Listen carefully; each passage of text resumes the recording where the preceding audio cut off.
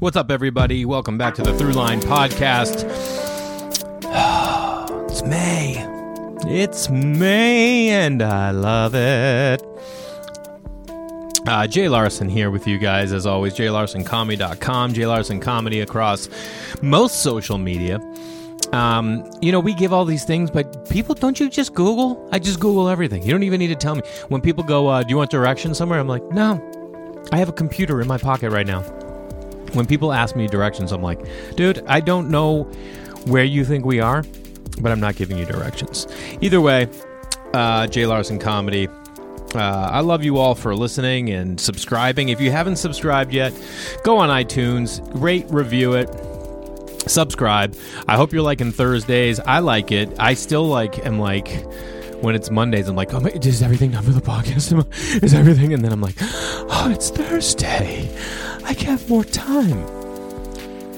I think if you have things in your life that you're used to doing at a certain time, mix up when that time is, because it'll just change your whole life, at least for like a couple weeks. You know, not like so much like daylight savings, but it's been a real comfort for me to know that it's not on Tuesdays anymore. It's on Thursdays. I like Thursday. It's such a great day. It's like, dude, what are you doing? You ready for the weekend? Don't get ready yet. You know, it's still a week, but listen, it's still chill. Everyone gets casual Fridays at work. To me, Thursdays are like the casual Friday, because there's no pressure to be casual. They're like, dude, you can just be cash. Friday, everyone gets a little too intense with the Friday casual. I'm excited about what's to come. I'm excited about the summer. I do want to say to a lot of you guys out there, some of you are interactive on social media with me, and I appreciate it. And I get a lot of, you know what I've been getting a lot of lately? Looking good, kid. Looking good, Lawson. I don't know what you know about the keto diet, my friends, but it's not just like, you just eat whatever, you just eat a bunch of fat, and that's what you do. Shut up. Every diet, no matter what it is tough, because you're challenging yourself to be like, no, you can't have that, you can't have this. I'm going to tell you, I'm down 25 pounds, you guys. I got a ways to go. I'm looking for high school weight. You ever had that goal? You're like, I want to look like I did in high school, and I'm going to hit the fun, the youth, and I'm going to be able to dunk. That's not what I'm saying, but I do want to look like that. God, if anyone out there has lost any weight, like of a substantial number, you just feel completely different. I have a whole new wardrobe. I had this box of clothes in my garage, dated for 2016. Did you hear what I said? It was dated for 2000. I was going to take it out in May of 2016. That's when I was supposed to be able to fit into those clothes. And we did a cleanse. We've been doing that woman who has a show on Netflix about getting rid of the things in your life to find happiness. Oh, did I do it? I cleansed the living room, the dining room. My wife knocked out the laundry room closet. I did the laundry room. I did the kids' room, my closet, her closet. We had a yard sale. We sold a ton of stuff. Then we donated a ton of stuff. And I'm not going to say it like that again, but we threw out a ton of stuff. Because sometimes it's like, just get rid of it. You're never going to use it. I know what we spent on it. What can you do? I want space. So I'm trying to buy less and use more of what I have. But I feel good. If anyone is out there and you are thinking about losing weight, or you want to lose weight, I would say two things. Just start and just think about the next day. And two, try keto. But the first thing I'll tell everyone, before I started doing a keto diet, the first thing I Googled was how to get off a keto diet, because I didn't want to crash and burn. It's been 2 months I'm on it. I'm doing another 2 months, and now it's like super easy now. Now I'm not like craving any of the things. I look at a piece of pizza and I'm like, well, I could just rip all that cheese off and pound that if I want. So anyway, I just want to let you guys know, sometimes we just need to hear that other people are going through some stuff. I went out for coffee with a buddy of mine the other day who is he's a chef and a caterer, and he does tons of stuff. He's one of the most entrepreneurial dudes I know. He was on the stock market for a long time. Anyway, super interesting guy. And he and I both struggle with these ideas of wanting to do other things in our life outside of what we currently do. And we went for coffee, and it was just like, you forget that, sometimes just hearing someone else tell you what they're doing is helpful. So that's why I'm sharing, guys. Not to brag about losing weight and looking fine as fuck, but to say, if you're thinking about it, just know that, it's not easy, and people are working at it, and we all struggle with something. And for some of us, wait. But if you get going, you can do it. You can do whatever you really want to do. I'm not going to do this today. I'm not going to do that. I'm excited about this week's guest, though. I've known him for a long time. He's a man of many hats. Improv, sketch, stand-up. You might know him if you've ever been to or watched Roast Battle on Comedy Central, or seen it at the Comedy Store, or if you've seen Kill Tony or listened to that on the road. Or the goddamn Comedy Jam. Like, Jeremiah Watkins is involved in all those. He's also a very funny stand-up who I appreciate immensely for his commitment to physicality on stage. And he's also in a comical musical duo called Reagan and Watkins. And he's got a new album out. It comes out in 1 week, I believe. I think it comes out on the 7th. I'm not exactly sure. He'll tell us in the interview. But we're going to play a couple tracks throughout this episode, and it's just it was nice to sit down with him. I love him to death, and I hope you guys enjoy it. And go out and pick out his album, Reagan and Watkins, and give him a follow on social media, because he's a great, funny dude. So enjoy this week's ep with Jeremiah Watkins. You are officially the first ever podcast in the new Playhouse. Dude, I love it out here. This is awesome.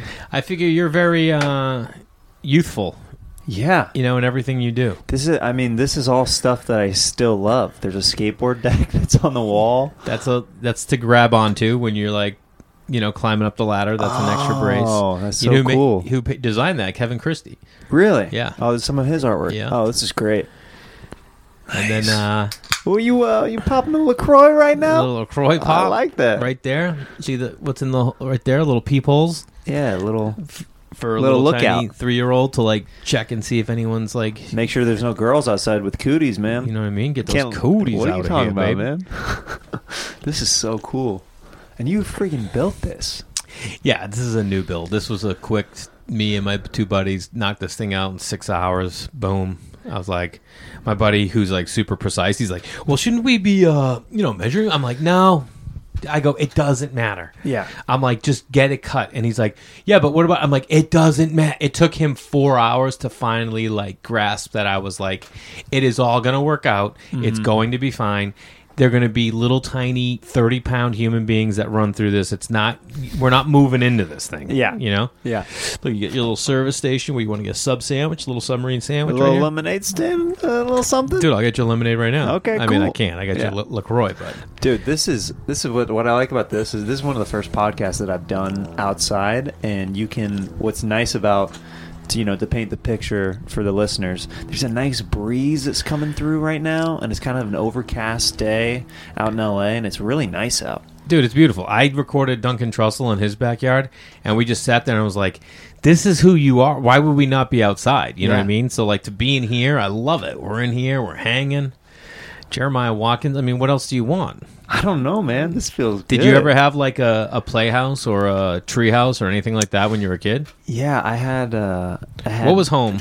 What was my backyard like? No, like, what state? What town? Kansas. That's right. Yeah, you had that Iowa, Kansas kind of. I have family in Iowa, so there you go. Look at this. Look at this. Look at this guy. We're finally getting down to it. We're getting to it. But man. You don't think I have senses? Yeah, come on, man. You could have been in the new Avengers movie. No, maybe the next one, the prequel, where I imagined it all. Yeah. You're a young Stan Lee. You do. What, I can't play Stan Lee? I mean, with that mustache right now, you can. People worship that guy. Yeah. I mean, he created a lot of characters that people are in love with. Yeah. Did you see the new one? Yeah, I did. Did you? No. Why'd you give me that attitude? I don't know, because it's like people ask me all the time about? if I see movies, and I'm like, no, I don't know when I would go. But I guess I could make time during the days because I have plenty of time. Make time thing. I went with our pal Josh Adam Myers yesterday, so. And he was like, come on, man, we gotta go see Avengers Stat before these spoilers start happening. If we go at 11, we can bring Leck in. Yeah, we went at like 3 o'clock in the afternoon. Yeah. Nice. And was it awesome? It was great. Are you a Game of Thrones fan? Yeah. I mean, we won't say anything, but it was epic.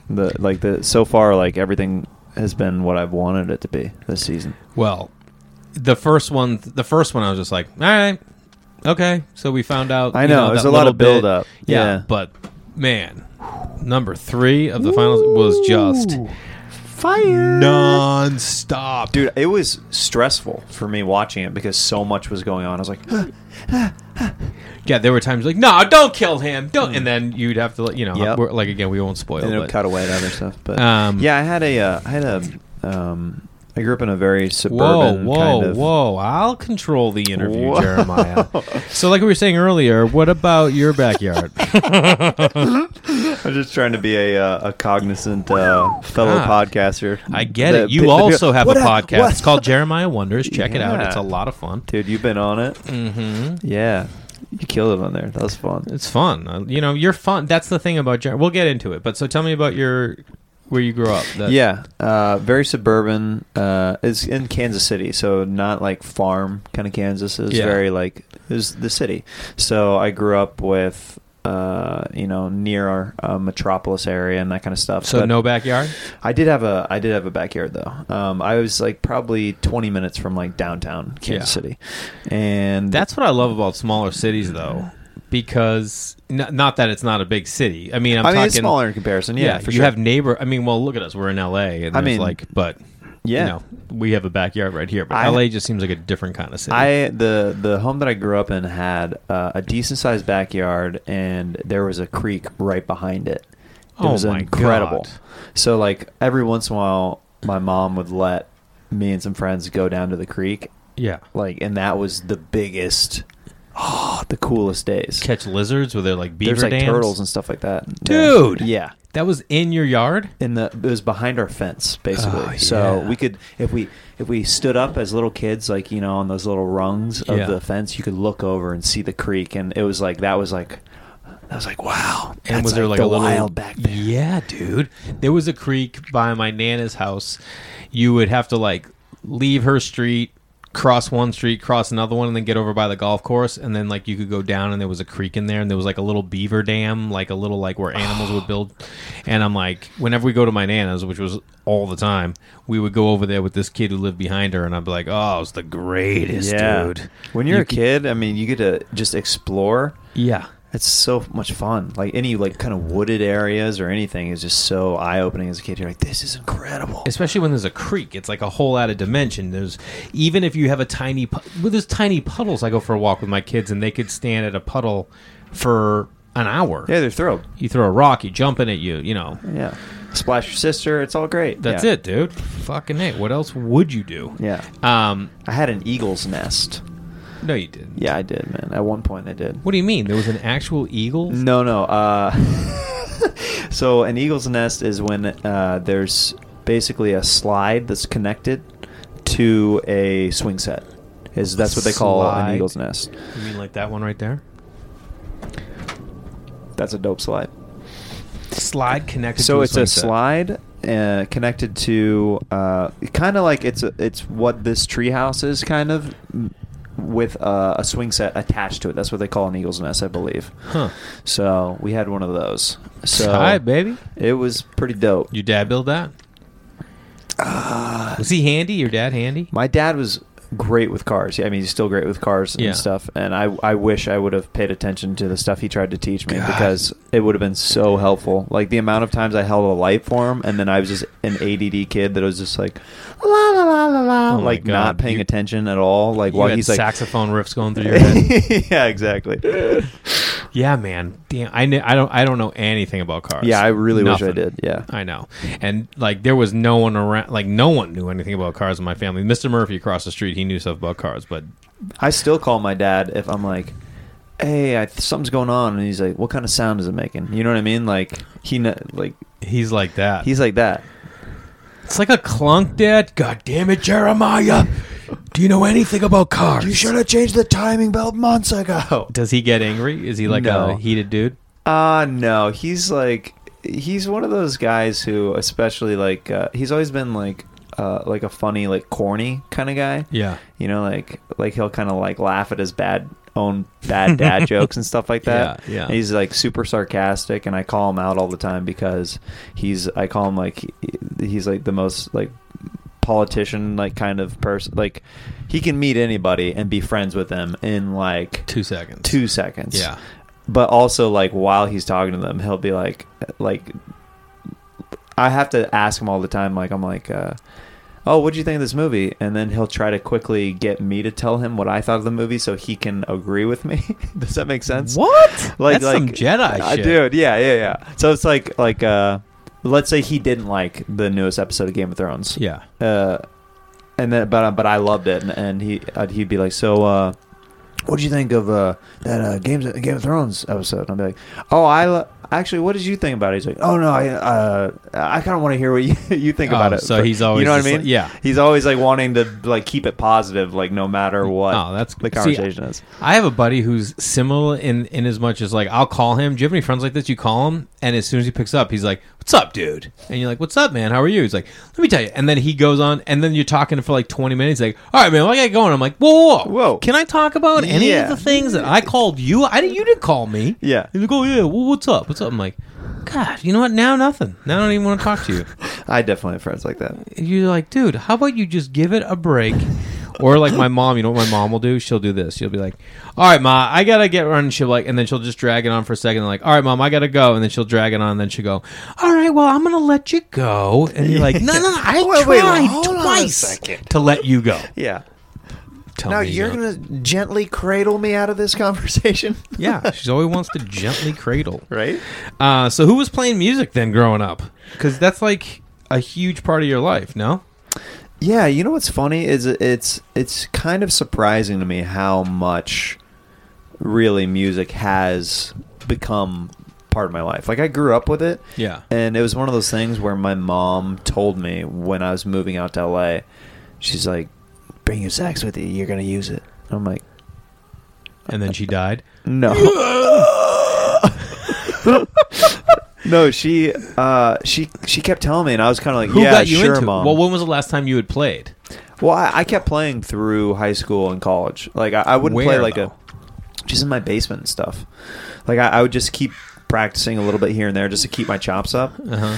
And I used to take lessons like, you know, back in grade school and stuff like that. Sure. But I played through grade school and high school and college just a little bit, like more just upkeep in high school and college just to make sure I didn't lose, you know, the work that I put in. Yeah, but why? I mean, most people, then you must have known too that it was something important. And she must have seen that, you know, because, I mean, I don't know. I don't have teenagers yet, but like you start seeing like you always are like keeping an eye on like what your kids are interested in, and if you were like still practicing, that says something. Because I played drums, and as soon as that last day of school that I ever had to play drums, that was the last time. Later. I was like, I'm done. Yeah, but that was just because, you know, either one, I didn't have a love for it, or two, I just didn't see where it would factor into my life. You know? Yeah, I think it has a lot to do with certain things that your parents instill in you, what they teach you. Like my mom and dad always made it like super clear, like you have to finish something that you start. Like that was extremely important. Like if we were having a bad season or whatever playing sports, like whether it's like, you know, me, my sister, or my brother, they're like, I don't want to play anymore. And they're like, no, you're finishing out the season. You know what I mean? Like, yeah, for sure. Like, so it was like that with Hold everything. on a second. Any parent out there who's like, yeah, you know what? You're right. You guys are terrible. Take the season off. You suck. You can't just quit in the middle of a season in anything. But what is it? You know, I understand that with sports, but how does that translate to sax?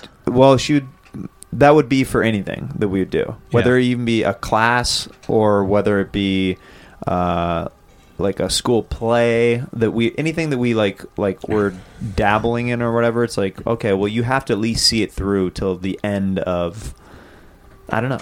Yeah. It's just one of those things where if you commit, you're commit. Yeah. Yeah. So, which, you know, if you have seen my act or anything that I do, I commit 1,000%. Oh my God. You are the most committed.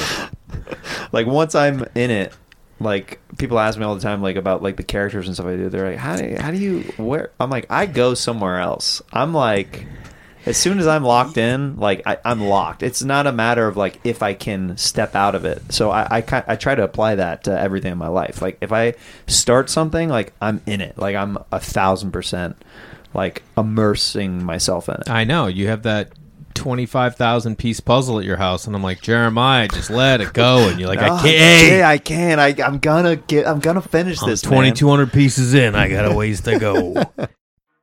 This week's episode is brought to you by Storyworth. Storyworth makes it easy and fun for your loved ones to share their stories with weekly emailed story prompts, questions you've never thought to ask. Okay, I love this idea. So basically, I'm going to break it down in layman's terms. Storyworth, every week, they send a question via email to someone in your family, and they email back a story related to it. Questions that you would never think about. And then at the end of the year, you'll get all of their stories in a beautiful hardcover bound book.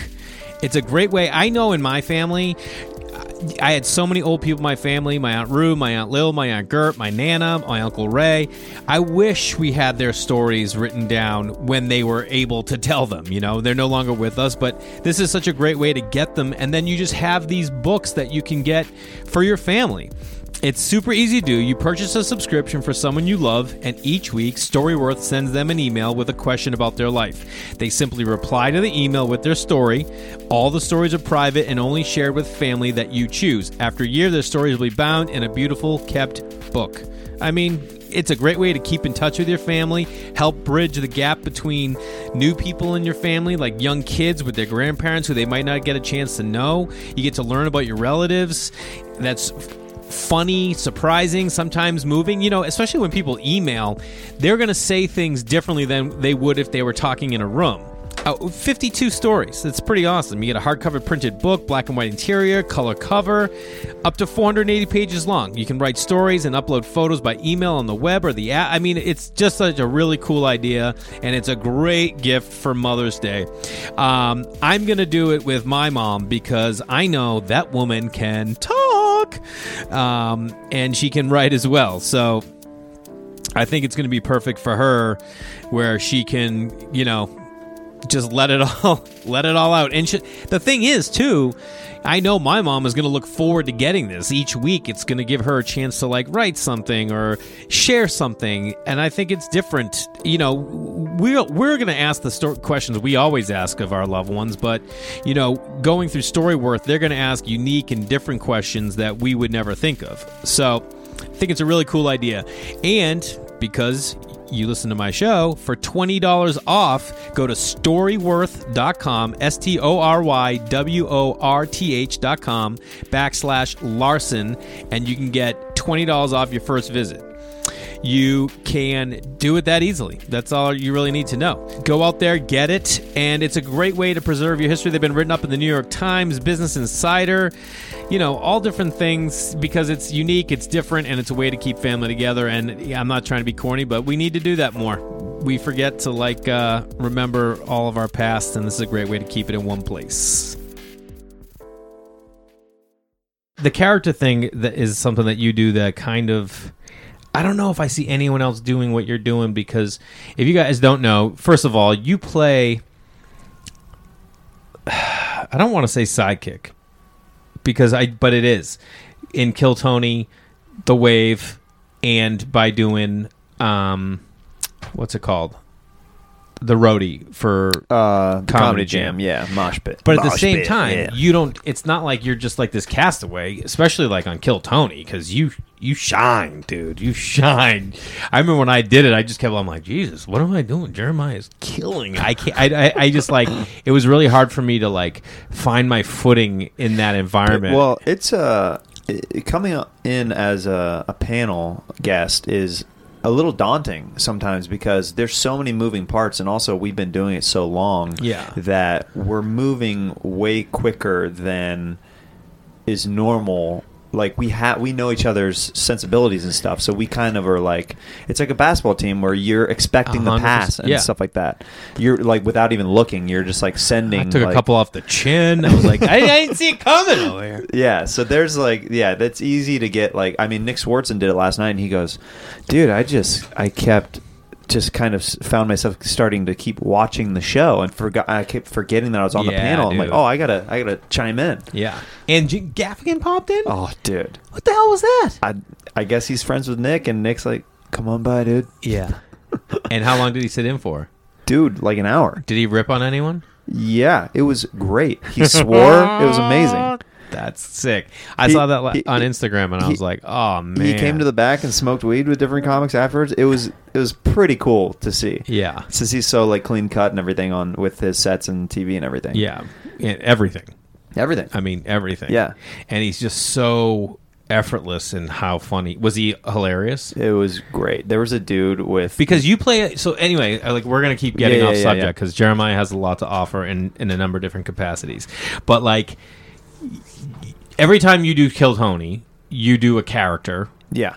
And every time you do that character, you almost like you're making jokes within that character. Yeah, Would you agree? Yeah, that's the whole goal, really. Which is insane, dude. I'm trying. Go to his Instagram. What's your Instagram? Jeremiah Stand Up. Yeah, because Jeremiah, you post videos from like. What's fun is there's a highlights section on Instagram, and I've got over 40 different characters from different shows that I have little highlights of. So it's me in different costumes and different voices and doing different characters. And the goal is if they're good characters, that I'm getting across their point of view and I'm making jokes as they would in their voice. But that's also like that's super hard, and you make it look effortless.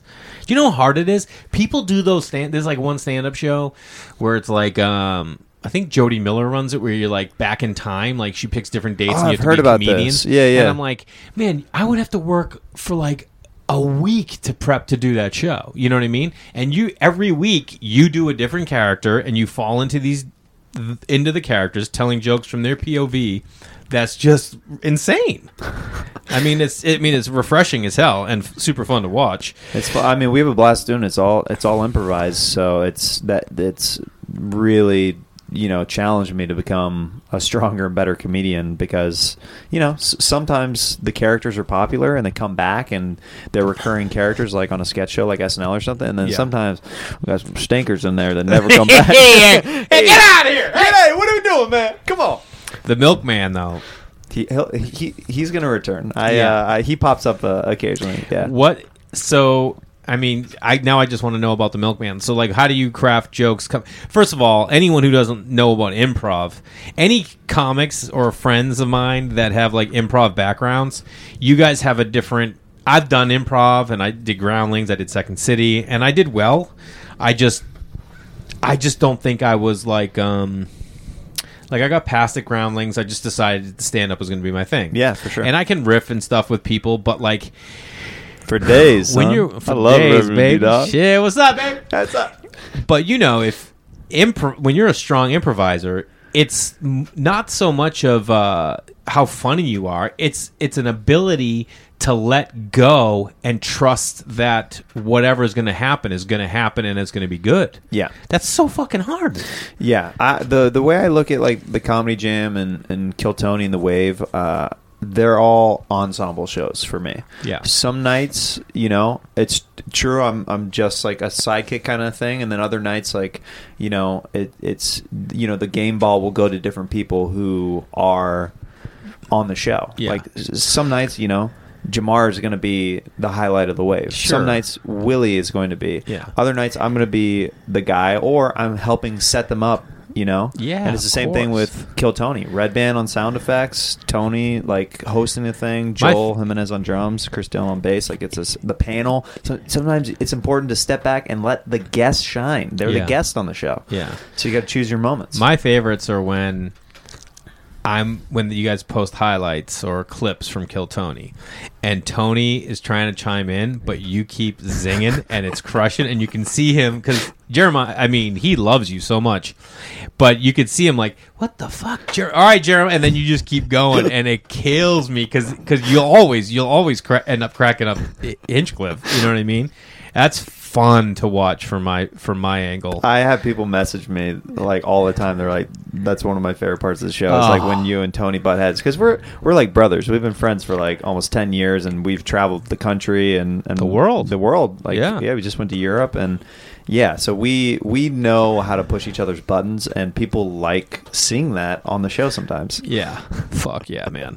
All right, so then how do you pick a character like the Milkman? How does that even come up? It's sometimes things that I genuinely just think would be fun or something that I want to do. Yeah. Like I'll get like a text chain going with Joel Jimenez and Chris Dillon. We'll bounce ideas off, and a lot of it has to do with making the characters different from the last week. And also what we're trying to do, like we have a list of these characters that we know work now. So we'll slide those in, but we're also trying to create new ones all the time. So it's like this balance of, all right, we did, 2 characters that we've already done 2 weeks in a row. We got to do a new one now. Or like on the road, like we're about to do 30 Kill Tonys in the next 2 months for this summer tour. Damn. And it's pretty daunting for, on the character side. I'm like, okay, that's a lot of characters. That's a lot, yeah. And it's also... But at least it's different locations. So it's different locations. So a lot of it, it depends on location. It depends on... How many suitcases you can pack. How many... For sure, absolutely. Who the guests are, what kind of energy we think would play well off of the sense of humor of guests. Like, and sometimes we judge it wrong. Like... we decided to do one of our worst characters where we got labeled wrong characters by Tony early on. And as you know, in improv, if you're labeled something wrong and you don't justify... Right. So... You know what's funny? Or not funny, but ironic for me?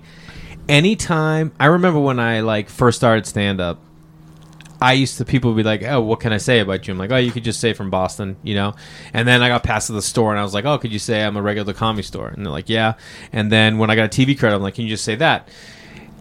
But anytime anyone would make something up for me as a credit, I got so pissed because I was like, that's not what they're going to see. I always felt like, and this is a little different, but I'm trying to relate it to what you're going to say, is that I always wanted to just...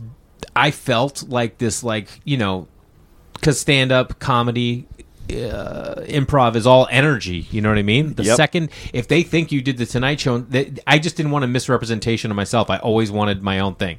Anyway, is that similar to what I interrupted you for? No, that's. I think it's exactly. We did these characters that were mental patients that. If it's done properly, it's a playground that's completely wide open. Of course. But because we weren't clear setting it up, Tony just labeled us as crazy, which is the worst thing that you can do in an improv scene. Say, that person's crazy. Yeah. Oh, you're crazy. Because as soon as you say that somebody's crazy, you write off everything that they're going to say. Yeah, and also, we chose the wrong guest to do that for. It was Todd Glass was the guest that week. And he's already eccentric and out there as it is. Oh, my gosh. So... I'm determined to bring those characters back, the mental patients back, and do it properly because we bombed so hard that night. Why? What was happening? It was so rough. Just the audience hated the choices that I was making, and it just that just happens sometimes. I mean, was it that you all had the same? No, I think that it was just handicap? I think we were just so out there that it becomes unrelatable at some point, Yeah. You're just like, oh, this is so bizarre. Like, I can't... Yeah, but how's the milkman relatable? Because there's something that we all know inherently we all kind of know or what we think what a milkman would be like. Yeah. And if you start painting the picture around it and filling in the gaps and personalizing it, then that's when people are like, oh, I know somebody like that. And then that in my opinion, that's what makes a good character is when somebody sees something and they're like, I know a person like that, or I've seen a person like that. Yeah. Then it becomes more like a 3-dimensional thing. Yeah, for sure. You do The Wave. You do Kill Tony. You do the Comedy Jam. You do Regan and Watkins. And then you do stand-up, right? And that was when we did La Jolla together, we had a blast down there. And I think it was the first time I'd ever seen you do stand-up. Yeah. And it's not like you're really watching stand-up. It's like you're watching almost a variety show. You do so much. You're very physical. You know what I mean? Do you have a love or how do you stay sharp on the stand-up side when you're you're putting a lot of energy into characters and doing Regan and Watkins? Yeah. Well, what I tell people when they ask because a lot of times I get this question a lot, and it's who asked you? It's listeners Geraldo? and people who Did see Geraldo me ask after you? different. You got that Geraldo mustache right now, dog. You know I do, I'm son. loving it, man. I'm feeling that freaking vibe. I loving feel like it. we're in Capone's tomb, baby. Dude, it feels real nice out here. I stay sharp with stand-up. I tell people, because I get this question a lot, and this is just one of those things that is always, it's not a frustration necessarily to me, but it's just people know me for different things, which is fine. Yeah. And I'll get a lot, oh, you do stand-up? And that's always like, oh, man. Like, that's kind of like, it's not a great feeling for me because I do stand-up. They don't know how bad that hurts. That hurt. Oh, yeah, I do stand-up, yeah. Oh, you didn't have a dad? Oh, God. Oh, man. Oh, this is really pushing my buttons right now. Okay. you don't have cancer? No. Oh, man, that's rough. Yeah. Oh. Yeah, no, I can see where that would like sting a little because I mean, is that what? But you started improv first, right? Yeah, but I do stand up 6 or 7 nights out of the week. Yeah. So that's what's hard. But I don't push my stand up, I don't think, quite as much as the other stuff because you can't churn out clips and different things like what I'm doing with Kill Tony and these other improvised and music sets and like all that stuff like can be released and it's not going on necessarily a special.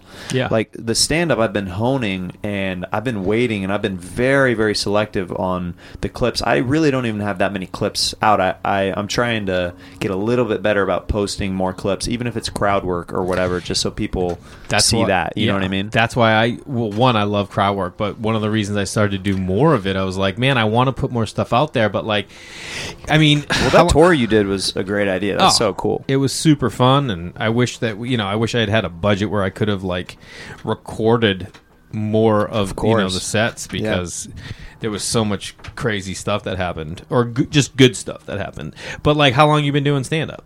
I've been doing stand up over 9 years now. Yeah, 9 years. And I started improv back in like high school and college, just like taking classes and stuff like that. So like 12, 13 years. What do you got, Jim? Nah, I got fucking improv. We're doing props today, man. We're doing magical, imaginary props. It's like my comedy workout routine. Today's prop day. Tomorrow is stand up, and then Wednesday we got hair and wigs. Hey, Jeremiah, I want that wig fully fluffed. Don't be. Hey, don't make sure that hair's not flat. All right, what are you doing with that? You know Aaron Cater, right? You know Aaron. Uh-huh. So he was in like Sunday Company at Groundlings, and I like, and then he doesn't do improv anymore. But like, I remember asking him one time, like, why'd you stop, dude? And he's like, I'll tell you, I was like running late somewhere. My life was like, you put a lot of work into being Sunday Company, is what I've heard. Yeah, it's crazy. Yeah, and he's like, and I was running late somewhere, and I popped the trunk of my car, and like, just all these wigs fell out on the ground, and I was like, I can't do this anymore. So it was like all these different personalities just fell out of the back of his trunk. That's so funny. And he was just like, I gotta put this to rest. I mean, my costume section at my place is ridiculous. I mean, you gotta have like more bins. Yeah, ridiculous. But I have it organized pretty well, where it's like a printed out like taped thing to it, where it's like a quick guide to see what I have. But I have to reorganize it because I've added so much stuff this last year to it that it's a mess again. So I have to. That's part of my spring cleaning I need to do. How many do you think you have? How many wigs? Well, like characters are hiding in boxes in your house. Dude. You psycho. I mean, I don't want to over guess, but I there's at least 60 or 70. Yeah. There's at least that many. Because I have at least probably 40 wigs. At least that many. That's insane, man. Yeah. That's insane. Just to think of like anyone out there, just think about like any jokes that you do with your friends constantly. Like, oh, Jay's doing his weird guy from Pakistan. You know what I mean? Yeah. You're doing 60 of them, and then let alone the ones that failed. What's the biggest fail outside of the mental patients? One of them was and another thing that goes back to us being labeled wrong. We were embodying drugs. Okay, so I came out as cocaine. Got it. I think Joel Jimenez was like Molly or something like that. Mm-hmm. And Chroma Chris was like weed, something like that. And Tony labeled us drug addicts. And dude, I was cocaine, so I was, of course, the whole episode at like 15. And how long is this? An hour and a half? Yeah. And Jeez. we're just bombing for like an hour and a half. That was a bad one. And then we were these old people where I had a motorized Rascal scooter, and I ran it into the desk, and drinks went all over Red Band's iPad and stuff. And I broke his computer that night on accident. Was he cool with it, though? He was nice about it. I've never seen Red Band. He was so cool about it, Yeah. and he really did not have to be, because I messed up like a very expensive computer that I was just being an idiot and not being cognizant of where I was going. Yeah. Because Red Band, I've never seen like get over a 2. Yeah. You No, know, he's so nice. He's so chill and so Yeah. nice. Yeah. That's Do you have the Rascal? Did you rent it? Oh, I rented it. They're expensive. I rented it during that weight gain challenge that I did with Tony. Okay. So I would try to not burn as many calories as possible, you know? Yeah. So I just stayed sedentary all day. Well, one of the things that, Jeremiah was like, listen, I got my new album out. Everybody wants to go out and promote their album, of course, because you want people to hear it. So before we discuss it, I want to play a quick song from the album. So let's, you sent me the 3. Which one do you like the most? Because I liked all 3 of them. Yeah, well, let's start off with the one that we discussed before the podcast. This is Big Side of Average by Reagan and Watkins. Hey, ladies. I know you think that one of the qualities you want in a man is a massive dick. But what you really want is an average dick. That's what we got. Not too big, not too small. Just right. You look so beautiful with the sunlight on your face. All I can think about is our last embrace. Last night. You moved me to tears with your incredible smile. I haven't felt this way in a very, very, very long while. You make my dick so big, and by big I really mean average. You make my dick so big, and by big I really mean average. But on the big side of average, big side of average, big side of average, big side of average, huge side of average. How big? Really big. How big? Kinda big. How big? Not so big. How big? Super average. Oh shit. So what do you say? It's just you, me, and the deep blue sea. I have a timeshare. It's only a 72-hour drive. Maybe you and I could go up there sometime, roll around in the mud. I'm talking about having sex with you. Don't you realize what you do to me? You make my dick so big, you make my dick so big, I really mean average. You make my dick so big, you make my dick so big, I really mean average. But on the big side of average, big side of average.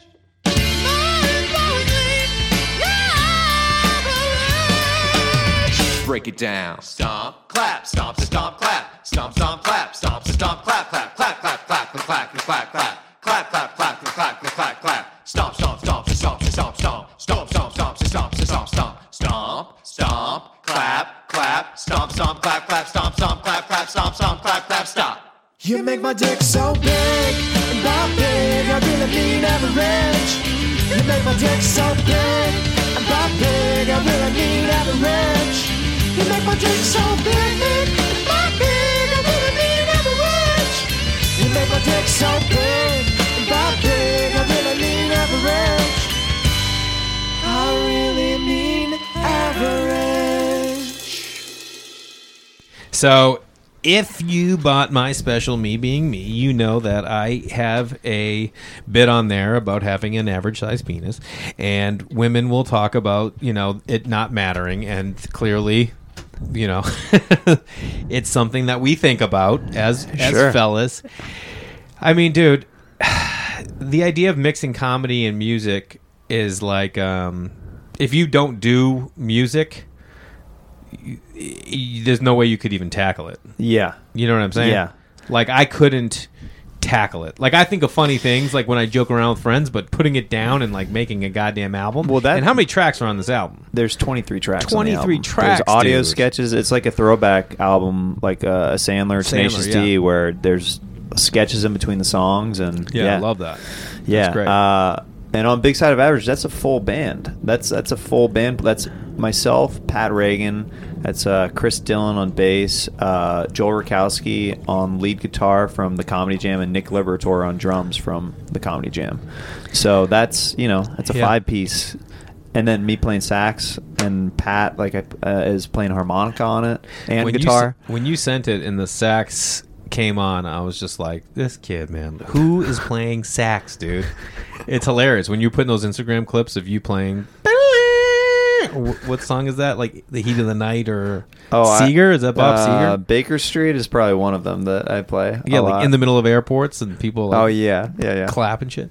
So take me. I mean, this is the first album you guys ever put out. This is the first album, and also what's cool for your listeners, Jay, that this song is not even released yet. This is the first time it's being heard. So hey, this is an exclusive. So yeah, this is the first time that song's being released out into the public. So there you go, buddy. dude, I love it. Yeah. and it's pre-order right now. When's it Not even available pre-order. officially? It's available officially on June 7th. June 7th. Yeah. So right now, all right. So that's 5 days away from this drop.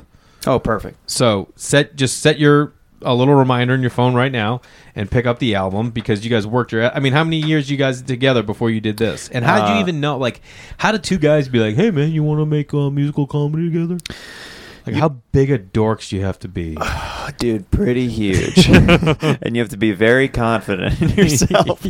Totally. Be like, I guess this will work. Should we try this? Well, yeah, this is my debut comedy album, and it's one of those things where a lot of people are wondering why I didn't put out stand-up first. Yeah. And I think that for the way music comedy works for me is I think that this was ready before I wanted to put out a 1 hour special or like an hour of stand-up comedy. Yeah. I'm still like, stand-up can keep evolving and you can keep tweaking it with tags all the time. All the and time. you can keep tinkering with it.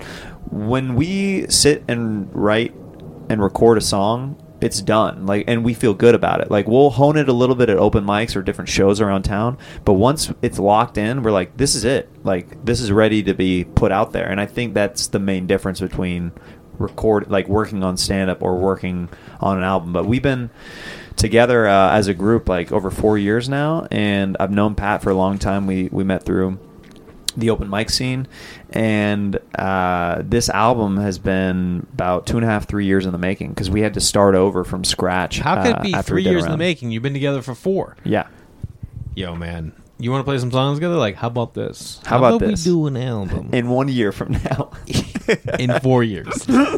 Yeah. I mean, well, yeah. It's also like you gotta.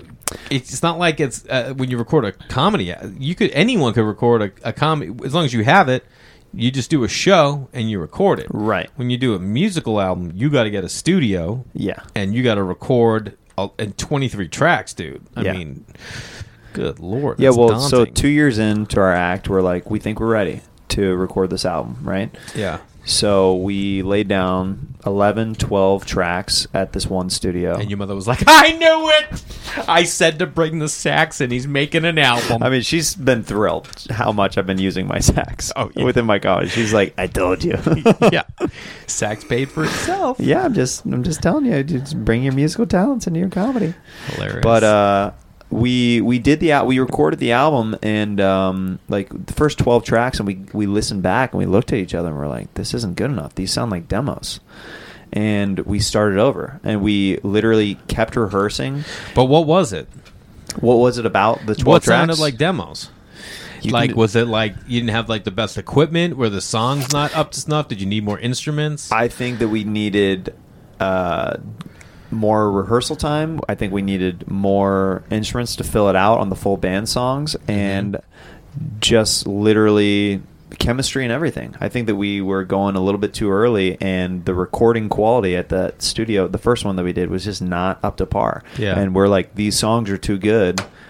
And over the next couple of years of recording and stuff, we added multiple songs that we hadn't even written yet that are some of my favorite songs on the album now. Yeah, that's tight. Yeah. Yeah, and you people don't realize, like, you know, doing a song at a mic in front of an audience is going to sound completely different than when you get in a studio and you're putting this out forever, not just that one time you're in the room. Yeah, well, we had a couple of producer buddies who helped us, Chris J. and Aaron Goldberg, up in the studio in Ventura, who were really just kind of monitoring quality the whole time. Yeah. And they were like, yo, you guys sound kind of pitchy on that one. We need to do another take. And like you said, like with a live taping for something, you get one, maybe two chances, and then it's done. And then you have the peace of mind, like, I did it. But with this, you have to listen to it over and over and over again. And then we had to re-record things so many times because we're perfectionists. But it's to a point now where we're really happy with it and really proud to put it out. I mean, we'll see. We'll see. Dude, that's badass, man. That's got to feel good. I mean, there's something like so romantic about being in a studio and doing a fucking album. It's a good feeling, especially when, like, the different steps of the process where we finished the different versions of the mixes, and because we drove back and forth to Ventura so many times, dude, to make this happen. Because our buddy helped us on studio space, like on studio time, so we're like, well, let's go up there. Let's make another trip. Kid. Yeah, man. How does that even? So were you doing sax at open mics? Like with? Oh yeah. When But we I'm were saying running before the songs. you guys got together. No, that's what was kind of weird about the whole thing. Was he doing guitar? He was. Yeah, Yeah. okay, Yeah, he was doing guitar, and I used sax for a bit, like at the store or somewhere around town. I just picture him like at the bar and all of a sudden hearing the sax and be like, that's the sound. It's kind of what it was like. He like, because I wrote a sketch for him and I to perform with guitars called Guitar Psychiatrist years ago. Mm-hmm. And we shot it, and he was really impressed with me that I had everything written out, like the lyrics and the chords and everything. He goes, dude, I've done a lot of these where I show up and people are like, just put something together for me real quick. And he goes, you had the music and lyrics written out. And he found out that I played sax, and he goes, why don't we write a song together? And I was like, yeah, I'm down. And we wrote it, and it got a really good response, and we started doing it at some open mics around town. And then we're just like, this is like getting too good of a response to just this be a one-off. We should like do something with this. And it slowly evolved into an act. And Pat is the reason why I got involved as the band on Kill Tony. He brought me in. So he's not even in the band. I know. He used to be. What? For years. Did he get kicked out? No, he got burnt out. Oh, he really? I mean, it's intense. How many years did he do Kill Tony before you got in there? He did the show probably a year and a half before I was involved. Yeah, and that does wear you out. Yeah, and now I've been doing the show like over 3 years, almost 4 years of Kill Tony. Yeah. And yeah, it's a lot. But yeah, he's just been working on other projects, writing, and he records a lot of his own like solo act and stuff like that. Yeah. And does he do any serious music act, or is it all comedy? No, he records some serious music too. Yeah. Oh, he's just a talented musician. Yeah. And comedian, so yeah. That's amazing, man. When do you think, like, have you guys ever toured? We have started to headline occasionally, like just doing gigs like in Arizona. Didn't you do a NACA together? Dude, we had that was a pretty big letdown, that NACA experience. Do you mind talking about that? Yeah, I'm totally down because we all, especially with social media nowadays, all we ever do is showcase what we do to tell everybody how great we are, but nobody knows ultimately how many colossal fails we have in order to build us up to get the great moments. Which I try to make a point of posting some of the failures. do. Along the That's way. right. Because You I did. posted about NACA specifically. Right. Okay, I remember Because that now. it was such a huge blow to not just ego, but just to we lost money. Yeah. Like, by the way, NAC is the showcase where you go perform for college kids to get booked at colleges that I've never been invited to do. if you've seen, they actually depicted it fairly well in In Crashing. Crashing, yeah. Like if you watch that show, like Pete did a pretty good job of. Except ours was even way cringier than anything that was shown on there.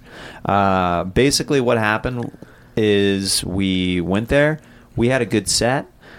We had a ton of colleges and different kids come up to us afterwards. They were like, "We're going to book you. That was great. That was hilarious." And we literally blew up trash bags full of inflatable saxophones that said like Reagan Watkins on them and stuff. We're giving them away. I'm playing sax as people are walking by our booth and stuff to try to hook them in to book us and stuff. You're selling your soul basically. Big time. You feel like you're selling out entirely because you're like, yeah, look. And they're younger than you. They're younger. Yeah. They're making the decisions. It's the power balance is completely off. So basically, we feel good at the end of the day. Our agent who we were there with is pumped. He's like, I got at least 30, 40 names of people who want to book you guys. We'll see how it breaks down tomorrow, but I'm really excited. First day. You guys are like, fucking, Oh, dude. get lobster. Yeah, we're pumped. We got to eat. We're pumped and everything. And the next day, he sends us a text. He goes, I got some pretty bad news. You guys did not book one school.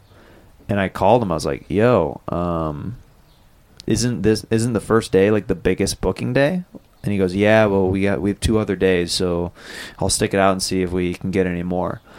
But you don't perform those other 2 days. We don't perform. You only get that 1 6-minute showcase. Yeah. And second day goes by, I get another text. 0 bookings. Third day goes by. We didn't get any. Really sorry. So we got 0 bookings out of everything. I don't know what happened, but out of all those colleges that said that they were going to book us, nobody booked us. And you guys have no idea why? Nothing? I mean, we have some ideas. There was one other guitar act in our showcase that was a solo act. Mm-hmm. They have to pay for 2 people, like Pat and I, when we're going out there, and so we're a little bit more expensive. And I think that's what it came down to. Is like he did a great job. You know what I mean? Yeah. So I think on the board side, the college board side, they're like, why would we hire these 2 when we can get this guy for a little bit cheaper? And he was just as funny in my eyes or whatever. Yeah, which is crazy because what people, like when you're a writing duo, if like you're a writing duo and you get staffed on TV show, they get 2 writers for the price of 1. Yep.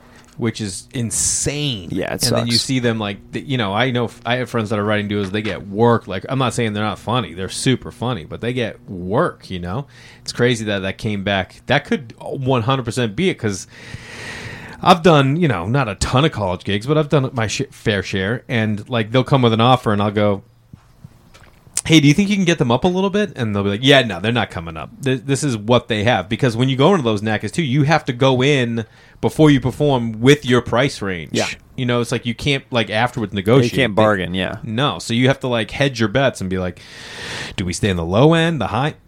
It's crazy. That sucks. Yeah, so I posted about it because I was like, hey, this is like we spent thousands of dollars like on flights and Yeah, you gotta get yourself there. we got to get ourselves there, and then also like the merch aspect that we're just giving away, hoping to hook people and stuff like that, Yeah. and just like tons of work like running those songs around town and everything. Yeah. But it made us stronger, and that's what pushed us to start recording the album, like re-record the album like properly after that failure. So it all works out in the long run. The great things about failure, my buddy said to me today, he said, when you're like going through a change or you're going through a tough time, you're consumed by it because it's surrounding you. But if you were able to step back and look at your life like from beginning to end, that moment is going to be a tick on a measuring tape. You know what I mean? Absolutely. And so to be able to like step outside of that moment and just be like, well, let's, we know. And that's like what being an artist is. You got to like believe no matter what happens that you're still good enough. You know what I mean? Yeah. God, man, it's the worst. Yeah, it's crazy. I mean, you can easily, shut down and throw yourself a pity party and be like, oh man, I wish that would have worked out, and I guess maybe we aren't good enough or whatever. Or you can use it as fuel to ignite the flame and say, let's freaking go, dude. Let's rock this. Yeah. It doesn't matter their opinion. Like, we know what's up. Yeah, I mean, same thing happened to me. I spent all that money to shoot my special. A lot of people out there bought it, and I appreciate all of you. You can go to jlarsonscomedy.com and buy it. I was there at the taping. Yeah. It's a phenomenal special. Thanks, man. And I couldn't sell it. We tried, or I maybe had the wrong people selling. Whatever happened. But God, it's like it hurts. It hurts. It's a kick to the nuts and the stomach, the ego, all of it. To my medium-sized dick. Man. Yeah, dog. It was like come on, man. What you doing?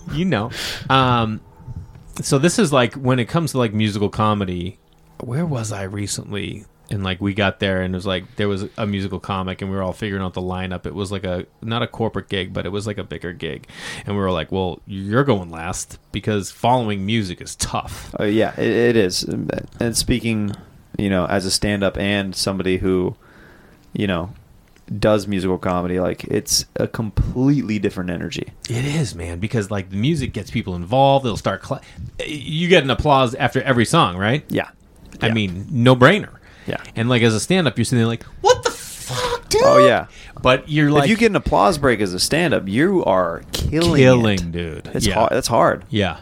It's super hard. And when you get it, I've worked hard and had sets where I'm crushing, and then get where that applause break would fall in, and you get 6 people applaud, or 16 a number, and then I always go, thank you guys for the applause. The rest of you nope, not good enough. Dude, I've battled that for years with act outs and stuff, all my physical stuff. Yeah, dude. I'm just going, giving it all, and then yeah, man. You either get it or you're just okay, on to the next thing. Perfect. You know what's funny is sometimes I look back at sets and I'll see myself, I'll watch them and I'm oh man, that got such a bigger laugh, and it's because I did an act out. I just put more into it. Yeah. You find that? Yeah. I never noticed that till recently, and I was oh man, I guess, am I just good at physical stuff, or do people like the physical? What draws people in? I don't know. Maybe it's just a different level that they can see it. They don't have to hear it almost, I think it's just working. It's just working on another thing. If you tell a funny joke where you're just standing there, you're only getting laughs really off of maybe the cadence and maybe the actual joke. But if you're painting a picture visually as well, that's such a bonus. That I feel. That's why I have always been drawn to comedians who are super physical. Yeah, I mean, everyone tells you this. Jim Carrey is he's my guy. Oh my God, you have so much of him living in you, and then you watch a guy like Nate Bargatze. You're dude, have you ever acted out anything? Oh yeah. How do you entertain your daughter? He's so funny. It's so many different styles. I know. Horrible golfer, but he is a hilarious. Oh yeah, take that, Bargatze. Oh, take that shit. So the album is coming out on June 7th, and it's going to be available where? On all platforms, and we're going to do a limited vinyl run and a limited CD run if you're into that. So nice, yeah. I think tons of people are. Yeah, I really do. I have done albums from my second and CDs from my first, and I'll still when I go on the road, I'm just bring them, and people they like having something physical. I think we all did download everything, but to have something physical is nice. You can always see it. You can go back to it. Yeah, you can display it as art in your place if you want. Put it on your wall. Hello. Who designed the cover?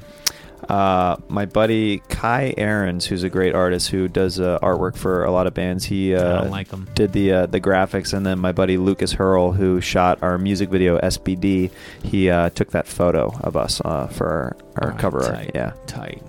Well, man, this was fun, buddy, and congrats. Thanks, dude. And everybody go out there and get... What's the name of it? Have we even said the name? It's Reagan and Watkins. Reagan and Watkins. It's a self-titled debut album, son. You're the man, buddy. Love you, dude. I hope you guys loved that as much as I did. Jeremiah is just an awesome, awesome dude. Make sure you go pick up his album, Reagan and Watkins, and make sure to enjoy everything that he's doing out there. I'm going to play one more track for you. This one is called 21st Century Girlfriend. Give it a listen, and thanks for listening. We'll talk to you guys next week.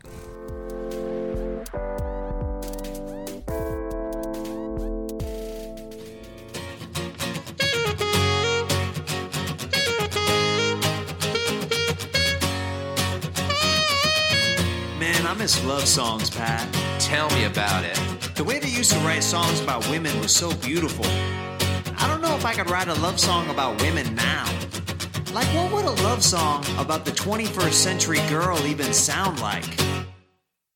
She's got duck lips and cell phones for hands. She's a 21st century girl and I'm her man. She loves selfies and Instagram. She never listens to her grandpa talk about Vietnam. She likes my music. Oh, she does. I like her butt. I like her butt. I film her twerking videos and she gives me a cut. I said I love you. I said I love She you. said, Yeah, me too. And I said, wow, that's the kind of girl I want to woo. A girl that drinks Starbucks like every day. Gets a tall soy sugar-free hazelnut latte. I hit him with some sax now.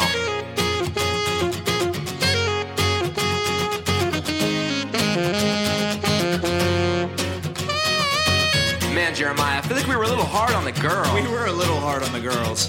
What about 21st century guys? He can't change a tire. He Googled it. His greatest fear in a relationship is to commit. He's afraid of spiders. He thinks he's smart. He drives a Prius that's slower than a shopping cart. But it's electric, so he feels good. He's not gonna hold a door for you, that's understood. He's got a man bun. He's got a man bun. And skinny jeans. And skinny jeans. He looks so stupid you think he's dressed up for Halloween. I hit him with the chorus, 21st century boys and girls. 21st century boys and girls. 21st century boys and girls. 21st century boys and girls. Boys and girls. We're gonna be the end of the world. We're gonna be the end of the world. We're gonna be the end of the world. We're gonna be the end, gonna be the end, gonna be the end, gonna be the end, gonna be the end, gonna be the end, gonna be the end, gonna be the end. We're gonna be the end of the world.